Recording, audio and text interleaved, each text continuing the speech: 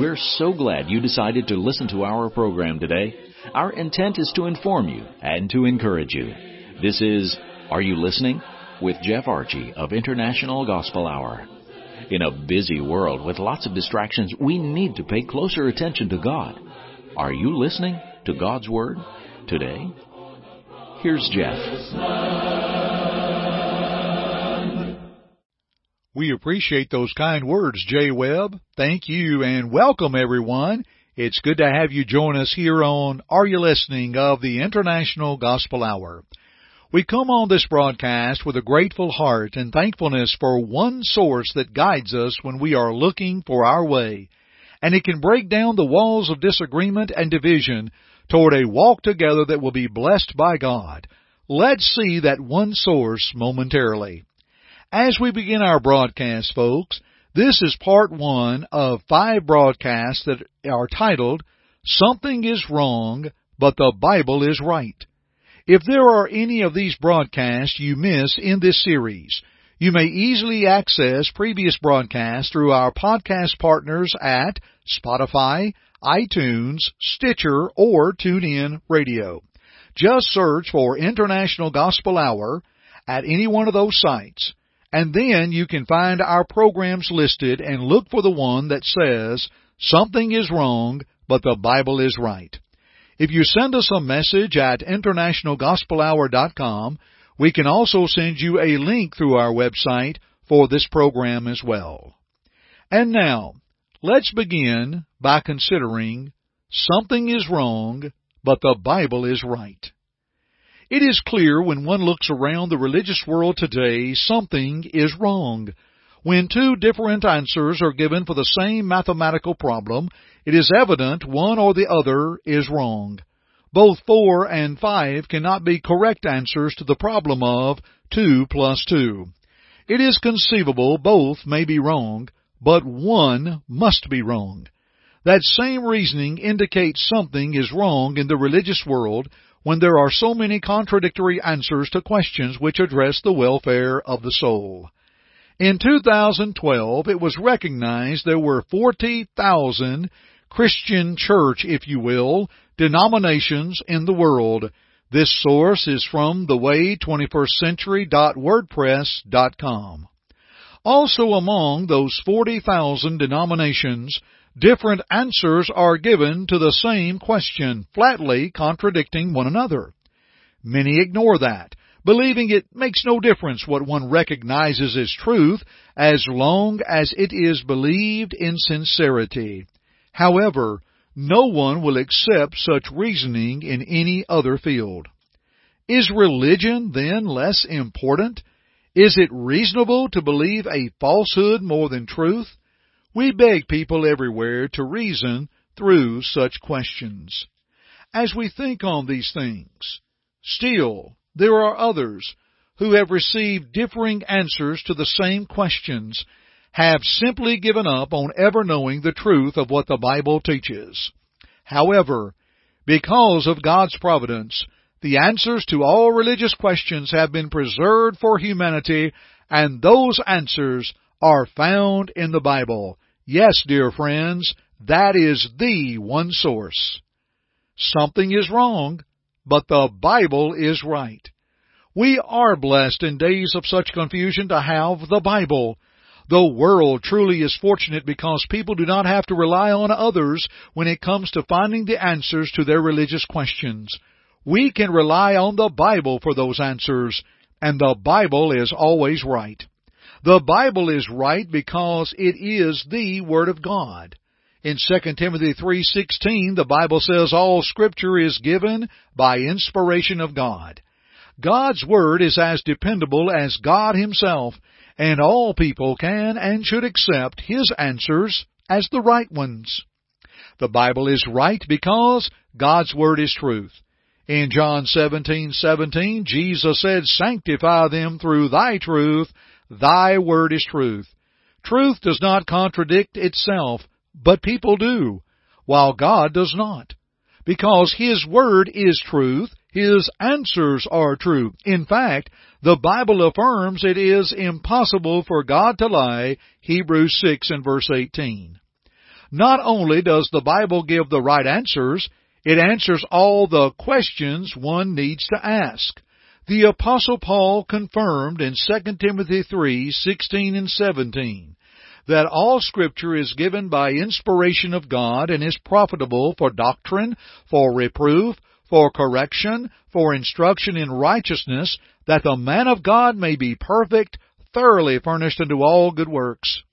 The great need today is for more people to take their Bibles in hand and let God give them the right answers. Dear friends, have you considered the Bible is right about the question of salvation? Many answers are given in response to questions about salvation. Some say only one needs to believe. Others teach, pray to Jesus and He will save you. Others suggest you are already saved or lost and there is nothing you can do to affect that. Somebody is wrong, but the Bible is right. There is something one can do to affect his or her salvation.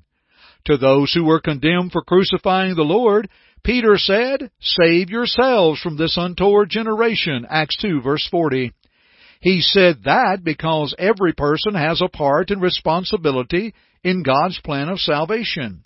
His plan of salvation has a part where the believer is responsible, faith through obedience, and there is God's part, unmerited favor or grace. God devised His eternal plan, Ephesians 3 and verse 11, and Christ fulfilled it by giving His life's blood for the sins of the world, Matthew 26:28 and Acts 20 verse 28.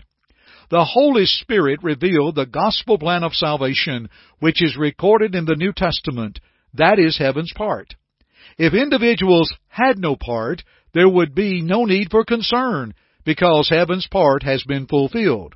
However, if one is lost, the charge cannot be laid at heaven's gate, because people do have a responsibility in their salvation, and that responsibility is to humbly submit self in obedience to God as it is revealed in the New Testament. Dear friends, we submit to you there are 4 essentials to salvation. In the search for answers concerning salvation, the Bible has demanded 4 essential things on the part of the individual. Number 1, faith is essential to salvation. Jesus made faith a positive requirement when He gave the Great Commission, saying, "He that believeth and is baptized shall be saved, but he that believeth not shall be damned," Mark 16:16. Again we read from Hebrews 11:6, "But without faith it is impossible to please Him. For he that cometh to God must believe that He is, and that He is a rewarder of them that diligently seek Him." Those and other passages clearly teach one cannot be saved without believing in Christ as the Son of God and Savior of the world. In addition, there are other important questions which must be answered concerning faith. How is faith obtained? Some teach faith is received by praying. Others say faith is received by miraculous power when one is converted. But the Bible affirms, "So then faith cometh by hearing, and hearing by the Word of God," Romans 10:17. One must hear what God has to say if he or she is going to have faith, which demands the necessity of studying, teaching, and preaching the Bible. Another question is, does faith only save the individual? Most of the differing religious bodies of the world agree and teach faith only is the avenue by which one will be saved. Some have even written into their creeds. For example, from umc.org, we read, "Wherefore, that we are justified by faith only is a most wholesome doctrine and very full of comfort." Article 9, What We Believe, the Articles of Religion of the Methodist Church. However, dear friends, with all due respect and grace, neither the agreement of the multitudes nor the statements of the creeds make faith only the right answer. The Bible teaches, "You see then how that by works a man is justified, and not by faith only," James 2 and verse 24. In the religious world, there are 2 conflicting answers, faith only and not by faith only. Both cannot be right. God's answers are always right, and He said, not by faith only. In addition, the Bible affirmed, Thou believest that there is one God, thou doest well. The devils also believe and tremble. But wilt thou know, O vain man, that faith without works is dead? James 2:19 and 20. Those passages do not teach faith is not necessary, but they do teach faith only is in opposition to its teachings. It is paramount for those who seek Jesus to understand faith alone has never and will never save anyone. Hebrews 11. Dear friends, let's pause here. Have we piqued your interest on these things that have been said today? And would you like to examine this further with Bible study on your own? Please call us toll-free at 1-855-IGH-6988. That's 1-855-IGH-6988. Leave us your name and address and say, I'd like the home study. That's all you need to do. You may also go to our website at internationalgospelhour.com, leave your name and address, and simply put home study in the comment blank, and we'll send you your study. And now, let's notice a second essential thing of salvation. Repentance. Jesus said in Luke 13:3, I tell you, nay, but except ye repent, ye shall all likewise perish. Just before Jesus ascended into heaven, He told the apostles that repentance and remission of sins should be preached in His name among all nations, beginning at Jerusalem, Luke 24:47. And on the day of Pentecost, Peter honored that command when he taught, Repent and be baptized every one of you in the name of Jesus Christ for the remission of sins. Again, Acts 2:38. It is evident one must not only believe, but he or she must also repent. Dear friends, these are 2 of 4 essentials to salvation. As time will not permit us to continue this study at the moment, we will consider this, or continue this if you will, and consider things at another time. Let's continue to study together, shall we? Thank you for joining me today on the International Gospel Hour. I'm Jeff Archie, and until next time, friends, keep listening. Thank you for listening to our broadcast today. We hope first that it glorified God, but second, we hope that it edified you. Listen to it again if you need to, or to other lessons in this series by going to the Media tab at our site, internationalgospelhour.com.